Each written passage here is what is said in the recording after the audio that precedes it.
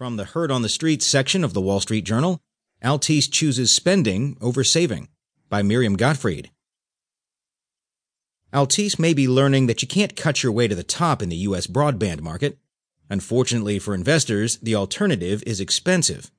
The European company, which owns Cablevision and Suddenlink in the U.S., said Monday it plans to build an ultra-fast fiber-to-the-home network across its U.S. coverage area. The network's speeds would outpace those of rival Verizon.